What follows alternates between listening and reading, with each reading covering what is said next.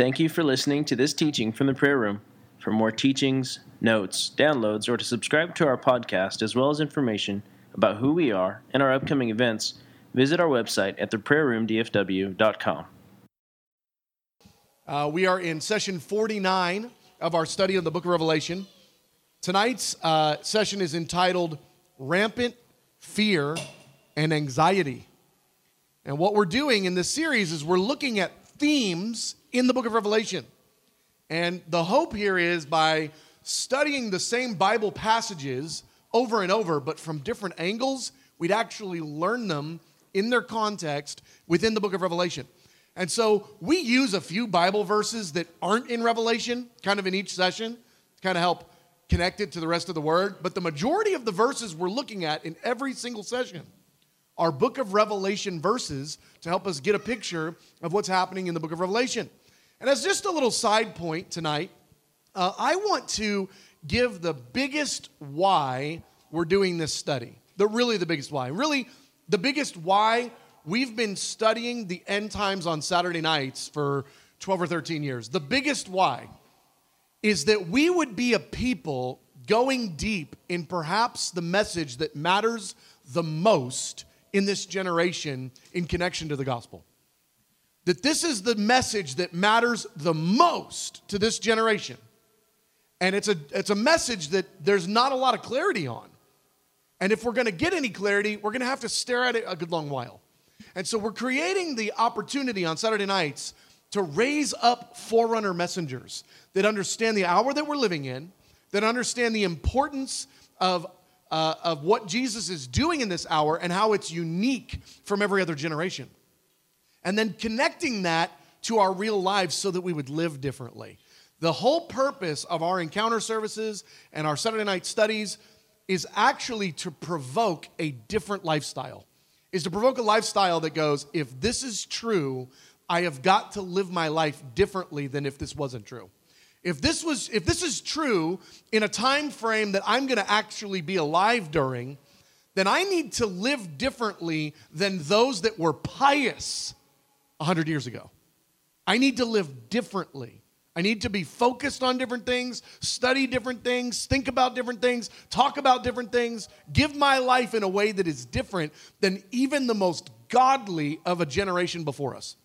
And so that's the reason that we do these studies, is to help make the book of Revelation and the whole end time drama real, so that we would actually be able to give our lives to what Jesus said, watch and pray. So with that, let's jump in here.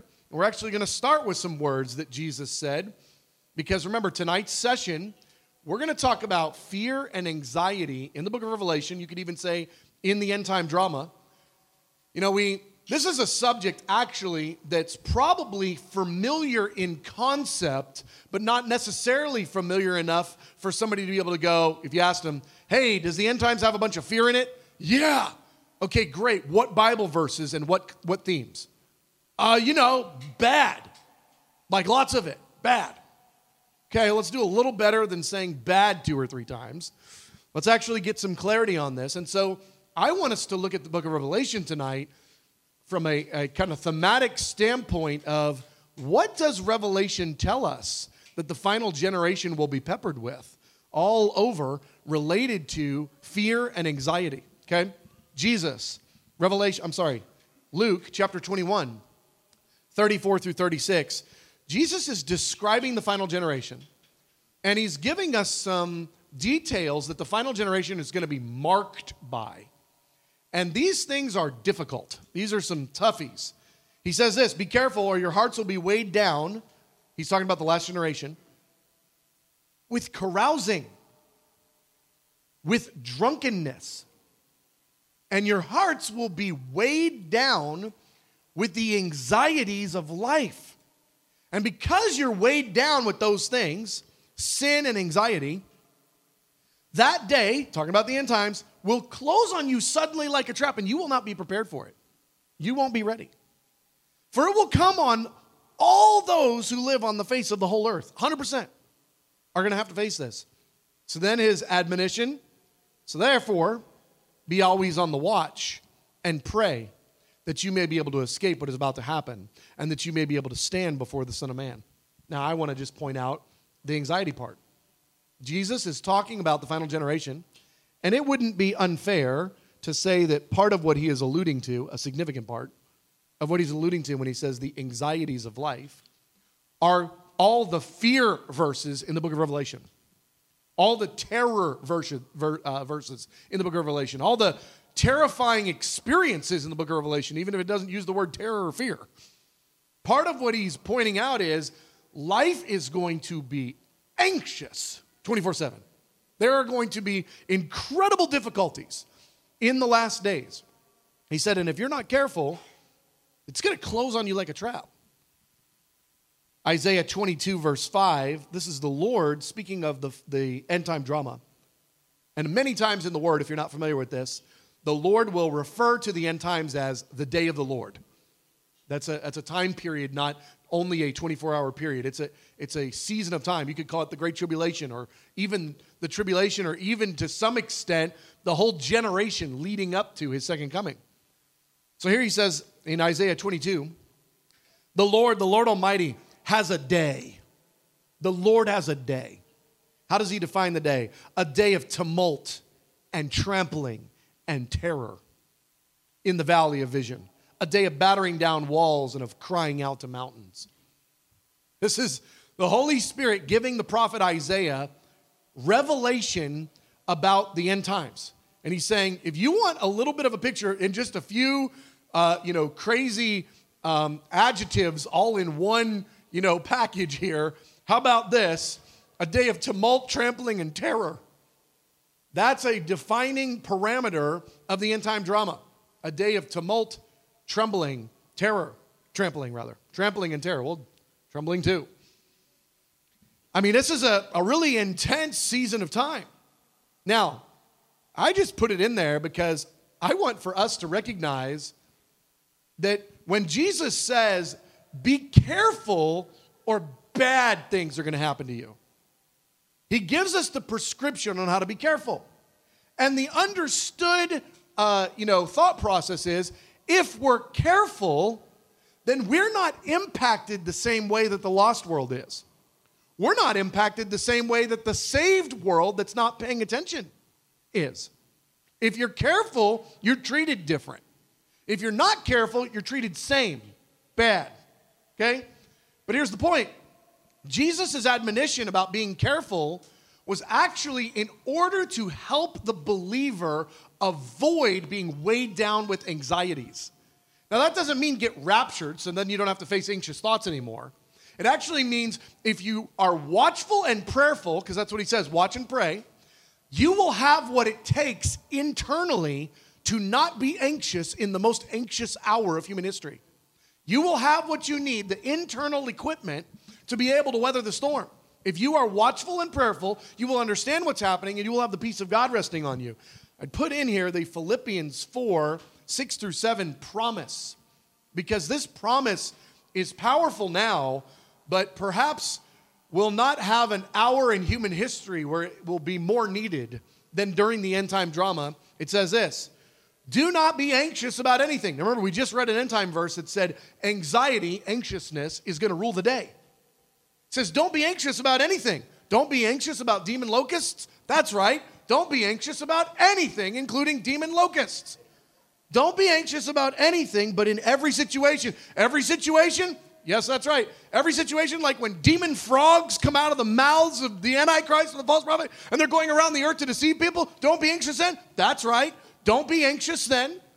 But in that moment, in that situation, by prayer and petition, with thanksgiving, present your request to God like, oh God, please don't let the demon frogs come to my house. And the peace of God, which transcends all understanding, will guard your hearts and your minds in Christ Jesus. This Bible verse is real now. It's real a year from now, and it will be real during the Great Tribulation, and we must understand that. We have access to the peace of God which transcends understanding. Understanding says this, the anxieties of life are like, whoa. The anxieties of life are too heavy, it's impossible, we're all going to die from just internal fear. If internal fear could kill you, you would die during the end times. Except that we can have the peace of God which transcends all circumstances, all understanding, all situations. And that peace will guard our hearts. I don't know about you. I like to have peace. I way like it when that peace has been guarded by a very large person who is bigger than whatever assailant is trying to come and take my peace. I very much like it when that peace is guarded, not easily disrupted. When that peace is protected in my mind and in my spirit and in my heart and in my soul. I very much like that kind of peace, and we're promised that kind of peace exists. I can't think of too many Bible verses that I want operating in my life and in the life of my kids and family during the tribulation than the peace of God which transcends all understanding, guarding my heart and my mind in Christ. And we're going to need that Bible verse. You need that one. You need it now because life's tough. Life is tough at a level 1 right now. It's going to go to 100. And we need to learn how to operate in the peace of God at level 1 problems. Otherwise, we are not going to be okay when it comes to level 100. And I'm telling you, level 100 are coming. All right, so now let's talk about what is causing the unrest. In the book of Revelation, what's causing the fear? What's causing the anxiety? What can we find in the book of Revelation that we can identify as anxious causers, fear inducers?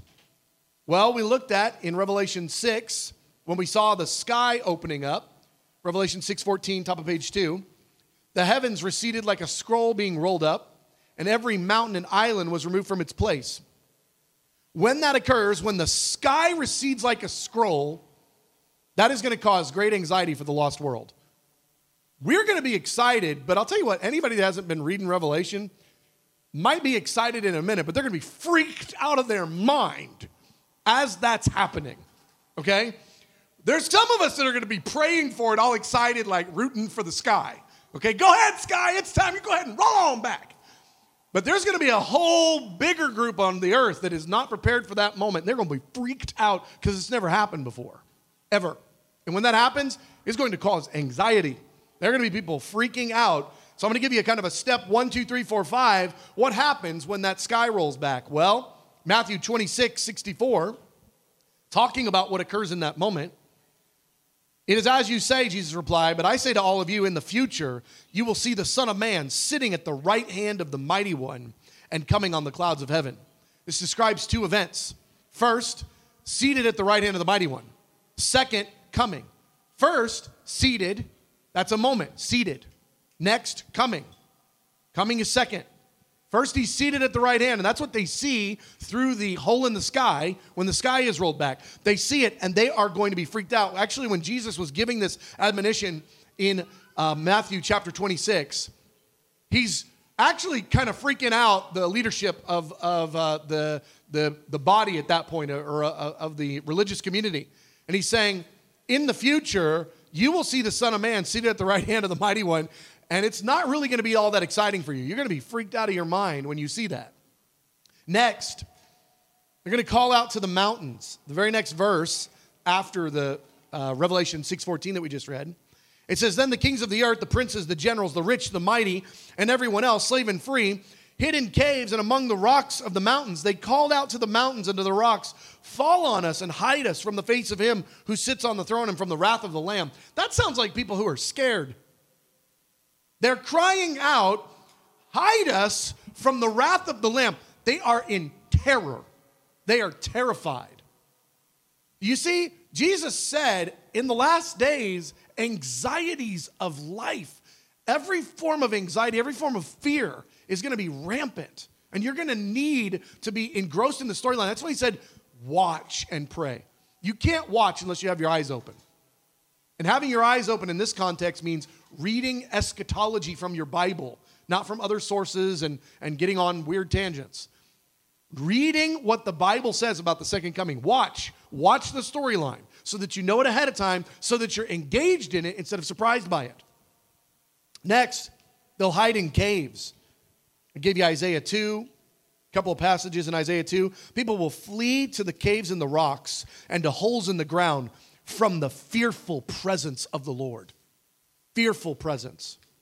They'll flee to caverns and rocks and to overhanging when he rises to shake the earth. Go to the rocks, hide in the ground for the fearful presence of the Lord and the splendor of his majesty. You got an entire generation that is going to be hiding from the presence of God, the fearful presence of God. That is going to be so intense. And then in the process of this, everyone's going to mourn at his coming. Revelation 1:7, look, he's coming with the clouds. This is the second part. Remember, first part is seated at the right hand, and they see him seated at the right hand. Next, which is the second coming, which happens after that first reality, not in the same moment. But next what happens is, look, he's coming with the clouds, and every eye will see him, even those who pierced him, and all the peoples of the earth will mourn because of him. Now, you don't mourn unless you've got a revelation of what is about to happen, what you've done, what you've not done. If there's fear and anxiety related to that, that's what this mourning moment is. Because they see him. They've already been hiding from his fearful presence. And now he's actually coming. Now he's actually on the clouds coming, and they are mourning, they are freaking out, and it says all the peoples of the earth. No mourn. Now that's not the saved, but it's all the non-saved. And there'll be a bunch of them. Revelation 15:4 says this just in a very kind of matter-of-fact sort of a way. In the context of the end-time drama and all that's happening, and especially the second coming of Jesus, who will not fear you, Lord, and bring glory to your name? For you alone are holy. All nations will come and worship before you, for your righteous acts have been revealed. Revelation 15:4. The righteous acts of God have been revealed. The earth trembling in fear. Some turning in repentance, but the vast majority, the masses, not turning in repentance, but they are very much fearful of the events that are unfolding, the righteous acts of God. But fear one way or the other. Well, let's talk a little bit about some other specifics. So we just looked at when the reality of the sky parting and the sky being rolled back like a scroll and all the events connected to that. That's one aspect of fear touching the generation. Let's touch another one. When Babylon falls. Now, we're going to spend at least a session on Babylon. It's just a ways down the road. But I'm going to give you a little bit of a snapshot into part of what's occurring here. The Antichrist is not the first global system that's bad that's coming. Before the Antichrist is an equally wicked, but far more clandestine, perverse, but hidden, compromised. She's described as holding a golden cup filled with abominations and idolatry. She's described, golden cup, that's good, but what's inside that golden cup? Filth. But she's disguised the filth in such a way that the world will celebrate the filth. We're heading into a season of time where a global system, it's already on the rise. You can see it infiltrating every area of society. Things that were not permissible 5 years ago, 10 years ago, that are now not only permissible, but celebrated and promoted and becoming legal and becoming illegal to call it bad to not do that. We are watching the harlot Babylon system already infiltrate the nations of the earth in every area of society. It's already on the rise, but the Babylon is going to wind up becoming a global system that has got interconnectivity of all the nations, economics, religions, everything.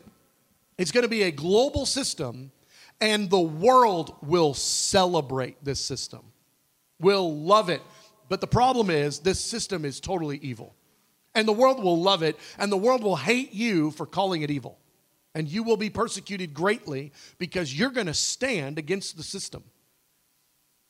Well, there's 3 categories of people that are specifically identified in the book of Revelation in the context of chapter 17 and 18, when Babylon is most described in the book of Revelation.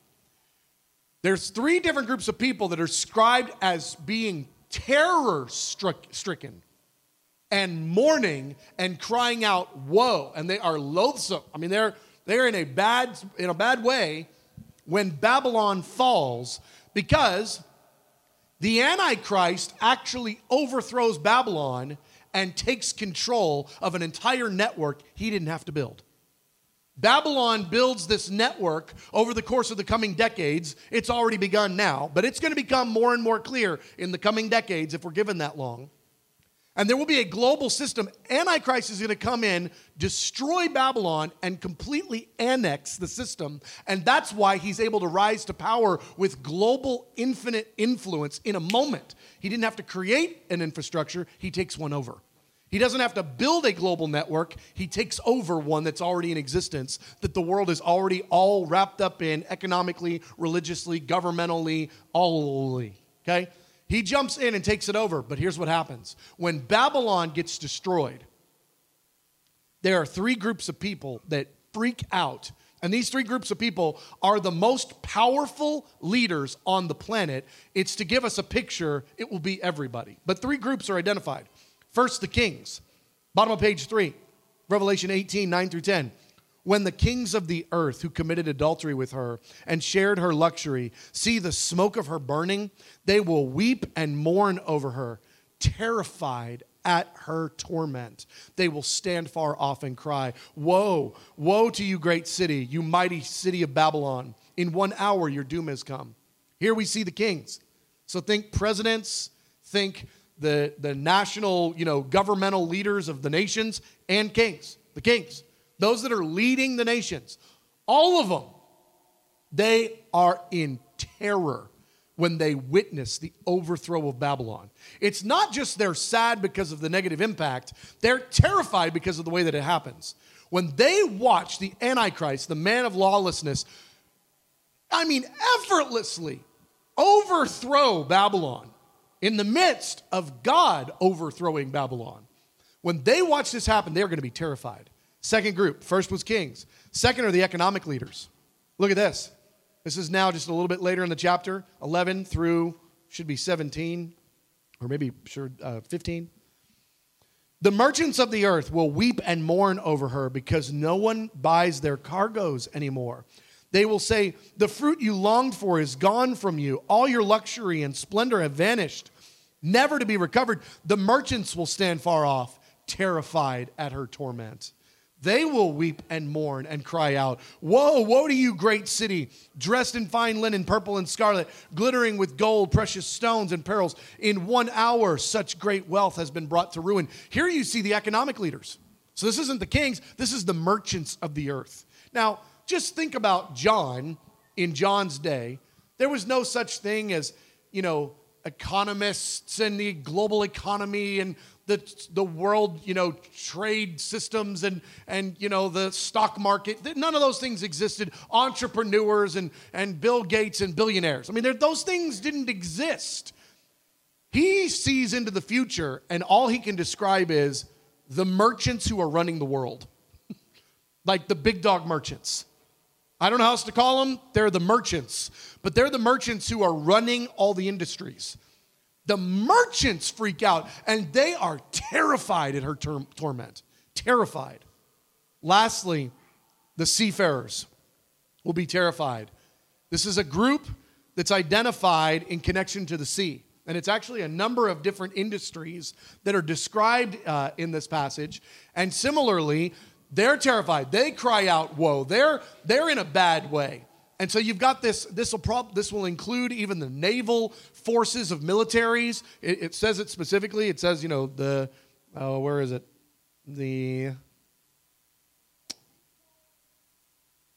Anyway, it's there. Go look at it. In the tail end of Revelation 18. It describes all the different groups related to the sea. And all of that, they're going to be terrified. Now, why do I bring that up? Because you're talking about the kings, the economic leaders, and if you guys haven't figured this out, a good percentage of our planet is wet. And so all the industries that are connected to wet, that's like a lot, okay? You've got the planet not just mourning, but terror-stricken. They're terrified because of what's coming. All right, keep going. Part 4, when hell is opened up. Revelation 9, 1 through 2. I want us to understand what's going to happen when the trumpet judgments begin to get released. Speaking specifically to trumpet number 5. The star was given the key to the shaft of the abyss. It's talking about an angel that gets to unlock the abyss. When he opened the abyss, that's hell. When he opened hell, you can't open hell. Yeah, hell's going to get opened to the earth like a door. There's a door to hell, and it's going to get opened by an angel sent by God. Smoke from the abyss rose like the smoke of a gigantic furnace, and the sun and the sky were darkened by the smoke from the abyss. Now, I'm not going to go into all the details of what occurs here. I'm just going to give you kind of a 1, 2, 3. But when hell is opened up to planet Earth for the first time, that's never happened before. That door has never been opened before. That's a door you don't want opened ever. And we've been lucky enough to not have that door opened yet. But we are promised by the word of God that door is going to be opened because God actually has specific purpose. Once that door is opened, there's a bunch of stuff that's going to come out of that door. There's a bunch of stuff.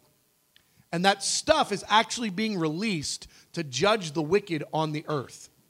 First thing that happens, the earth is going to be filled with the demonic in a way that we can't even compare to anything. The worst horror movie you've ever seen does not touch what's going to occur. But it's worse than that because in the horror movies, all the people are running away from whatever demon is in the movie. The problem with the scenario we're going to enter into is the world will be building covenants with the demons instead of running away from them. Look at this. Revelation 9:21, after the abyss is opened. The rest of mankind who were not killed by these plagues still did not repent of the works of their hands, and they did not stop worshiping demons. Worshiping demons. Not they've got a little, bad attitude, a little bit bad spirit about them. Worshiping demons. Who is this? Surely this is just a few people. No, it's 100% of the people that didn't die by plagues. They're worshiping demons.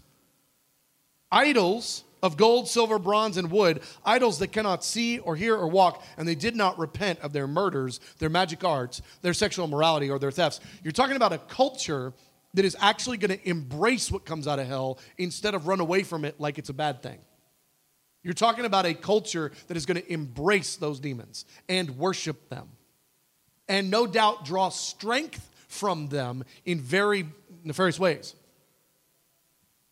Well, what comes out of that pit? What's one thing that we know comes out of that pit? Demon locusts. Look at this. Revelation 9:7-10. The locusts looked like horses prepared for battle. They had tails with stingers like scorpions, and in their tails they had the power to torment people for 5 months. There's going to be so many come out of there. Millions and millions and millions. We don't know how many, probably hundreds of millions of demon locusts are going to come out of that pit. These aren't locusts. They're not just demons. They're demon locusts. And they can fly and they can sting. And when they sting, that sting torments somebody for 5 months and actually prevents them from being able to commit suicide. You go read the passage. They can't die. People will want to die and not have the capacity to die. Tormented for 5 months. That's what comes out of hell. These are not helicopters. Okay. Just want to make that real clear. The next thing, and I just want to say this, that will be the most terrifying event in human history. There's nothing that compares to that. Demon locust, and you look at it and you see it coming. It's like, that is a freaky looking critter. And it's coming because it says it's got women's hair. And it's got like a face that looks like a man sort of, but it's all gnarly and it's got a stinger and it's a locust and it can fly. It's terrifying. And it's got 100 million friends. And they're all going around and everybody's going to know that this happened. It's going to be a real problem. It's going to be terrifying. Thank you, Jesus, that the redeemed will have the seal of the Lord by this point that we studied a couple sessions ago. Next, the only thing that's worse than demon locusts that sting you for in 5 months, their power in the stinger and you can't die and all that. That's the worst thing ever. Nothing has ever happened, anything near that bad. Something worse happens the next day. It's not the next day. It's a little bit of time down the road. Some months later, probably. Something worse than that happens, and that is 200 million demon horsemen riding on demon horses. 200 million come up out of hell. This is not an army from China. This is a demon army coming out of the abyss, which God commissioned an angel, go unlock the abyss. They want demons? We'll give them demons. That's what's happening here. They want a fellowship with demons? We'll let them play all day long. And this next group of demon horsemen, they're not coming to torment. It says they will kill a third of the population in a very short period of time. They will kill 1/3 of the human population at that time in a very short period of time. This is going to be terrifying. These are terrifying events. The book of Revelation it gives a very clear picture of anxiety, fear, and terror. Next category, God's messengers proclaiming his words. Look at this. The woe angel. Revelation 8:13. I watched and I heard an eagle that was flying in midair call out in a loud voice, "Woe, woe, woe to the inhabitants of the earth because of the trumpet blasts that are about to be sounded by the other 3 angels." Can you just imagine, as a lost person, this angel that looks like an eagle, which isn't odd, really, because one of the faces of the living creatures is the face of an eagle. So if that living creature has a little brother and he doesn't have all the other faces, he's just got the eagle face, whatever. My point is, this is an angel or something. It's an angel something. Angel eagle, all right? This angel eagle is flying in the air, and he doesn't say, "Greetings." He says, "Whoa, whoa, whoa." And the world is in torment because everyone hears and feels the woe. Just him saying it causes terror. Just hearing this angel, just know this angel, he's got one speaking part in all of human history. He's getting ready now. He's practicing his woes in the shower. All right? He's going to get this right. It's going to freak everybody out of their mind. All right? And it will. Just hearing the trumpet sounds. Just hearing them. The lost world. Hearing a trumpet from heaven. What's that? What's that sound? Why is heaven trumpeting? What is that? I don't like this. Whatever that is not good. Why doesn't heaven just stay quiet? We liked it when it was quiet for 30 minutes. What is this trumpet sound business? And especially after one has happened, and now they understand the pattern. Oh, no. Trumpet sound equal bad day. Bad day. And they hear the trumpet sound. I'm telling you, this is psychological terror. And it's intentional. This is like the trumpet sounds of the warriors going into battle, all the noise and the ruckus and the beating of the drums in order to intimidate the enemy. These trumpet blasts will terrify the lost of the earth. When the 2 witnesses rise from the dead, that's going to give the guys that were thinking they just got the upper hand a real hard fit. Look at this. Revelation 11:11. After 3.5 days, the breath of life from God entered them. They stood on their feet, and terror struck those who saw them. Terror. They're like, we just got rid of these guys. Just won't die. They rise, and terror strikes them because they realize we are in so much trouble. It took us 3.5 years to get them dead. And then they took a nap for 3.5 days, and now they're alive again. I am confident this gets worse. Whatever happens after this is going to be worse for us, not better. They just rose from the dead. It says terror struck those that saw. The angel declaring the eternal gospel. If this is a new idea, God is going to send another angel, This angel is going to preach the gospel to the whole planet. He's going to fly around the earth. It says he's going to touch every people, nation, tribe, and language. He's going to get the gospel out. And just in case somehow somebody didn't hear it before, this angel's going to go and do loop-de-loops around the earth and is going to proclaim the gospel. But here's what it says. We actually don't hear what he says. It just says he's going to he holds the eternal gospel. He's proclaiming the eternal gospel. We don't actually know what words he says. The only line we're confident that he says is the quoted line here, "Fear God and give him glory, because the hour of his judgment has come." The only thing we're sure this angel says directly is, fear God. And the earth will fear God. Let's keep going. Fear because of the end time plagues. Luke 21, and then we'll break up into groups here in just a minute. Luke 21:26, this is Jesus. People will faint from terror. Can you imagine fainting from terror? So terrifying, you're just gone.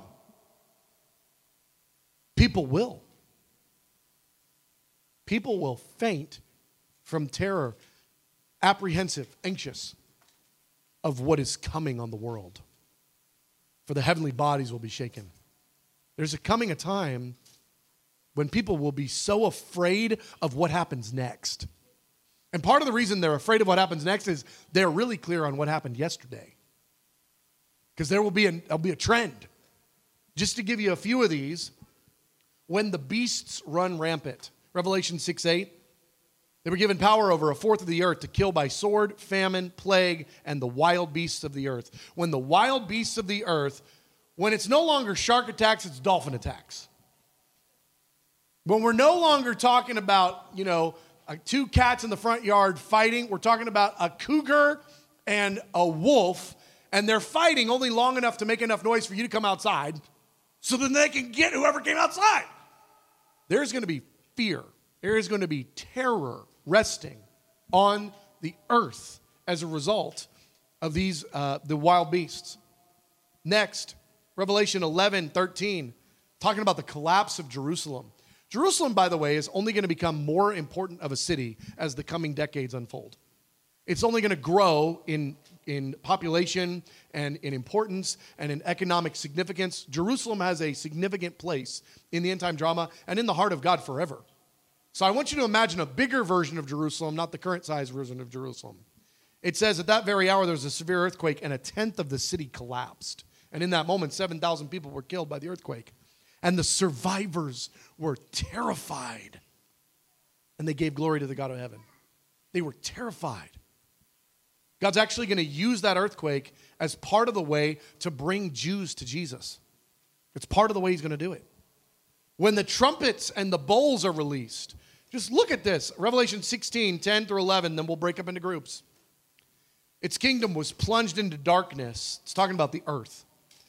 And people gnawed their tongues in agony, and they cursed the God of heaven because of their pains and their sores. Fearful, agonizing, painful. Here's my point today. I want us to understand the book of Revelation paints a very clear picture about the anxiety and the terror that is promised to the last generation, where we've got a few verses, and again, I think everybody would go, yeah, we understand end times is going to have some fearful events. The book of Revelation actually unpacks with clarity what those events are. It gives us details of what those kinds of things are, what those trip-up points are, and where that difficulty is going to be. But again, I remind us, there is such a thing as the peace of God, which transcends all understanding, that guards the heart and the mind of the believer if we participate in the process. Okay, so what is the abyss, and why are demon locusts coming out of it? So currently, if someone dies and goes to hell, they're going to the abyss. It's described as being in the belly of the earth. I don't have the references available at this moment, but you can go and research that, do a little Bible gateway on your own. The location of Sheol, the location of hell, location of Hades is within the earth. It's described as in the earth. And so It's a place of torment. It's a prison, and it's bad, but it's not as bad as it gets. Because as bad as hell is, with all the darkness being the primary definition of what's occurring there, it gets much worse because at the end of the millennial period, the abyss, or hell, is thrown into the lake of fire. And so now, instead of its primary point of demarcation being darkness and despair, now it's actually on fire forever. And so the place of eternal torment is actually going to be the lake of fire. But it says in Revelation, I believe it's 21, that all these things are thrown into the lake of fire. And so hell is thrown into the lake of fire at a later date. So right now, the abyss is a place that has been reserved for the devil and his forces.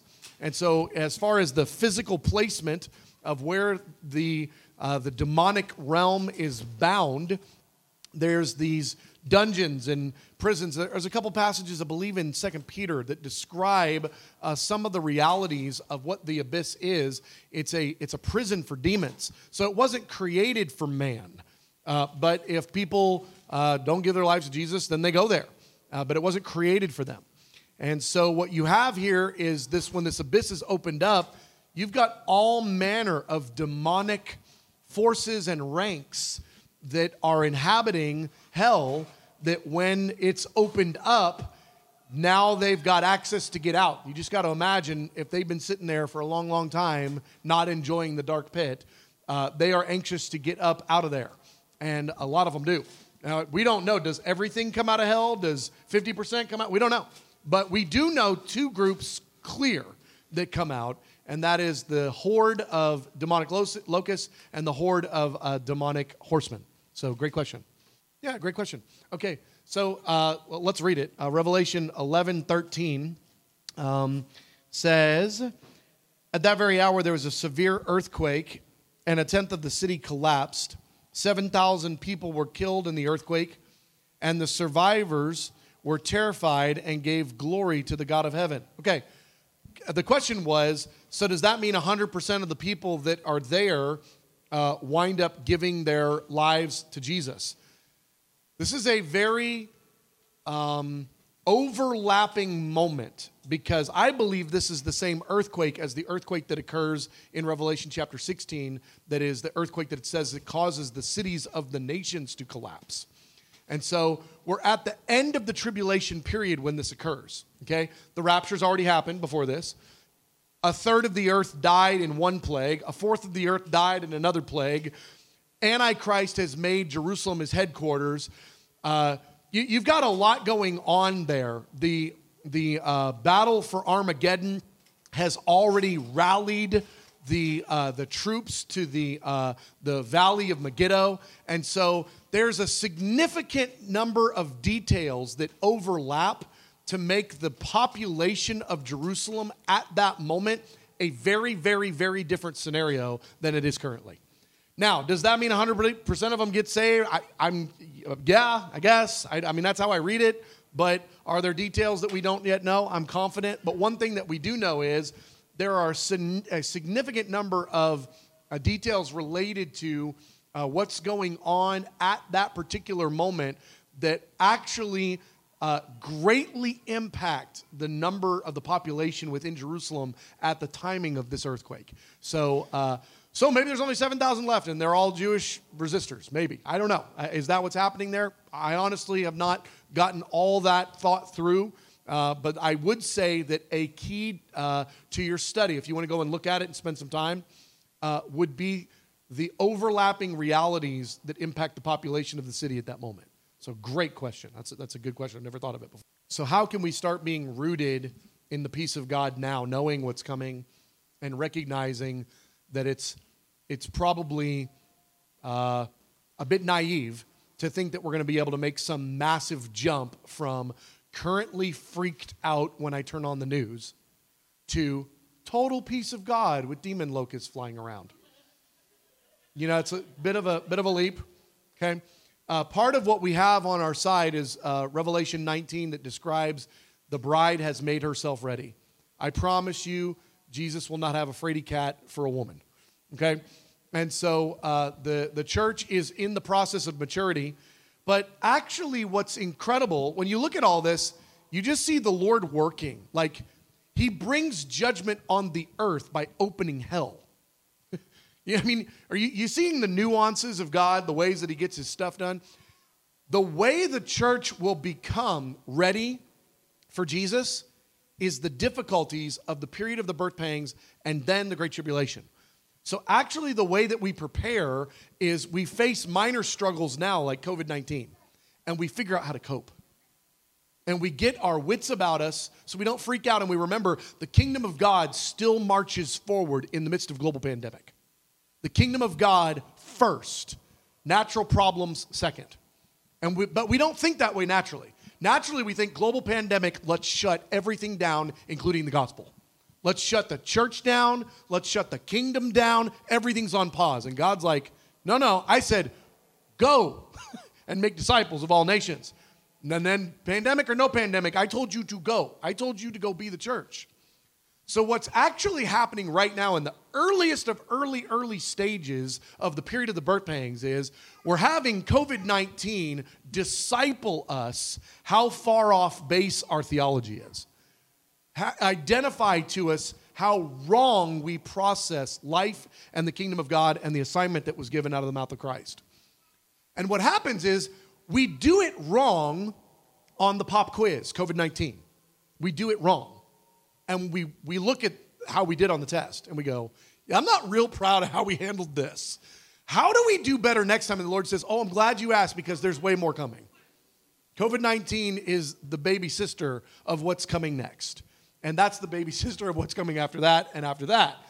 What is coming is going to be increasingly more difficult. So what's actually going to be happening is as the difficulties increase, so will the resilience of the church.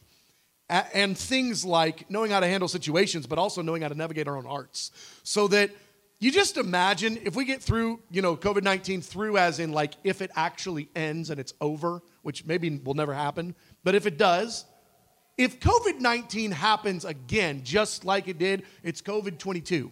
If COVID-22 happens in 2 years, we won't respond as knee-jerk as we did the first, because we did this. We know we got a little bit on this one. We understand a little bit. So part of the discipleship process is actually the church being exposed to lesser difficulties that will incrementally grow, that will increase, so that the church can respond in knowing how do I have joy in the midst of crisis? How do I have peace in the midst of turmoil? How do I trust God? How do I have faith when people are losing their jobs? How do I this? How do I that? In lesser problems to work the muscle so that as the problems increase, so does our response appropriately. So that is what's going to happen. And truthfully, the lesser crises, the lesser ones are going to actually cause some to fall away from God. They're going to look at the lesser problems and they're going to go, I don't like a God who can let COVID-19 happen. I'm out. Or I don't like what COVID-19 is requiring of me, and I'm going to give myself to carousing, drunkenness, and the anxieties of life. I'm just going to go ahead and get an early start on it. I'm just going to go ahead and jump into drunkenness. I'm going to go ahead and be, one that escapes now. And there are going to be a great many that are going to turn away from the Lord, but there's also going to be a number of lost. They're going to see the exact same pressures, and they're going to go, I don't want to handle this by myself. I'm going to go find the church somewhere, and I'm going to run with people that love Jesus because that seems like a smarter plan than trying to do this on my own. So the crisis will have the effect in both ways, in strengthening and also testing the resolve of both the lost and the saved. So excellent question. The locusts that are coming out of hell, how big are they? I don't know. Bigger, not smaller. Yeah. I would tend to be in that thought process for the same reason that when you look at like the living creatures and the uniqueness of their form and shape, you don't imagine them as a 2 foot tall living creature. You know, it's like you imagine these living creatures as somewhat large. You know, and it even gives some descriptions that hint at that. I think that the demon locusts are probably bigger than a grasshopper. You know, I think they're big, but it's speculation. You know, I maybe they all show up and they're that small. You know, and maybe their ranks were like horses marching into battle was more describing the way that they were aligned, the way that they came out in ranks and rank and file. Maybe that's more than it was even their shape.